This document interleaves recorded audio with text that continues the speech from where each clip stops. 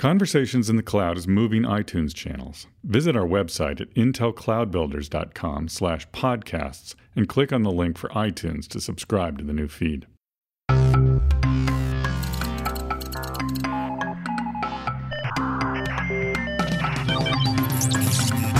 You're listening to Conversations in the Cloud, a weekly podcast where IT leaders exchange insights about issues around cloud architectures for the data center. And now your host, Alison Klein. Welcome to Conversations in the Cloud. This is Alison Klein. Today I'm recording from ODCA's Forecast 2012 event, and one company has really made a tremendous splash in terms of delivering some unique value to cloud security. I'm delighted to have the CEO and Chief Business Development Officer on from Trapezoid. Welcome Robert Roncesvalles and Jose Gonzalez. Well, thank you. Glad to be here. Thanks for having us. So why don't you tell us a little bit about Trapezoid to start out and how you've gotten into the cloud computing game?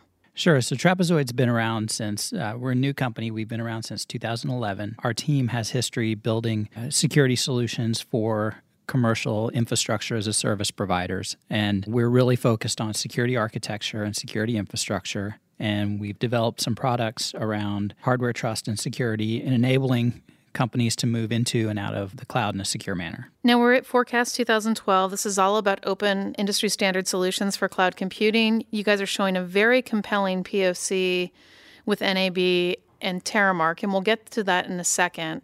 But why don't you just talk a little bit about the products and services that you have on the market today and put it into context what you're driving in the market associated with how people are looking at security in the cloud. Our product suite is based on delivering hardware trust as part of the overall software security stack. Traditionally, there hasn't been a lot of opportunity to go below the operating system to understand what is the level of trust in the hardware. Since Intel's TXT technology has become better adopted by multiple OEMs as well as other hypervisor providers, we've been able to identify TXT as well as other trust data as important items in the hardware trust scenario and can provide visibility as well as reporting as well as make those elements of hardware trust able to enforce policy within a customer's infrastructure.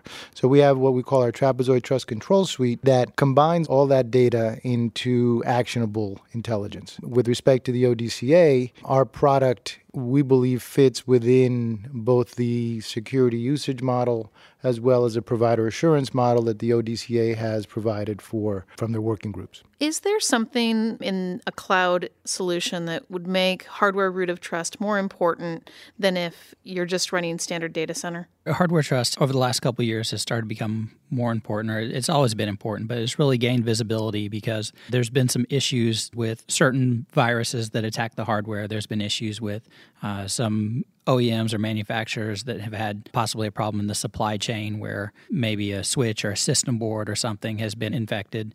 In the past, it was mostly the federal government customers who thought about it and gave it a lot of thought and attention.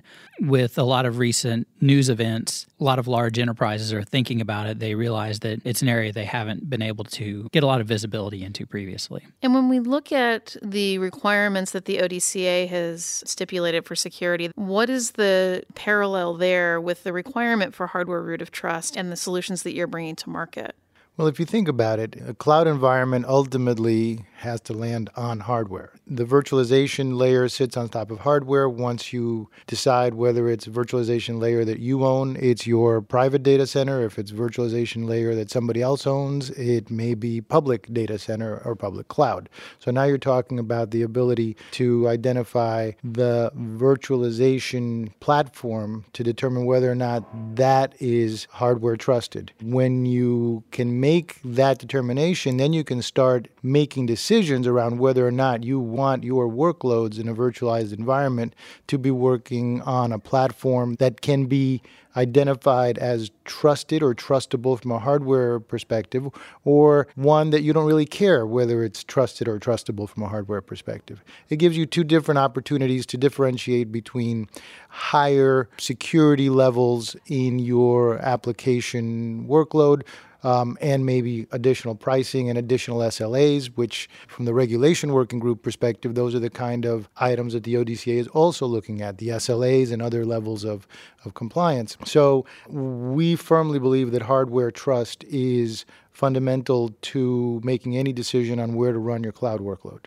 Interesting scenario. National Australia Bank, Terramark, a cloud service provider, and yourselves working on testing out 2 of the ODCA usage models. Why don't you just walk through what you accomplished with the POC and what the process was to put that thing together and what you learned in terms of what you can take into other clients in terms of building real solutions? Terramark has traditionally done a great job of differentiating with security offerings on their cloud platform. So for this POC, what we ended up doing was we were looking at the different provider assurance usage model security requirements, of which there are about 25. And we started mapping those to different security tools that you could deploy within an environment. As we went through and looked at the different security requirements and tools that could meet that need, we ended up with 8 different test case scenarios that we deployed tools on Terramark's infrastructure as a service platform. National Australia Bank came in as the cloud subscriber with some workload on that cloud and would actually validate and verify.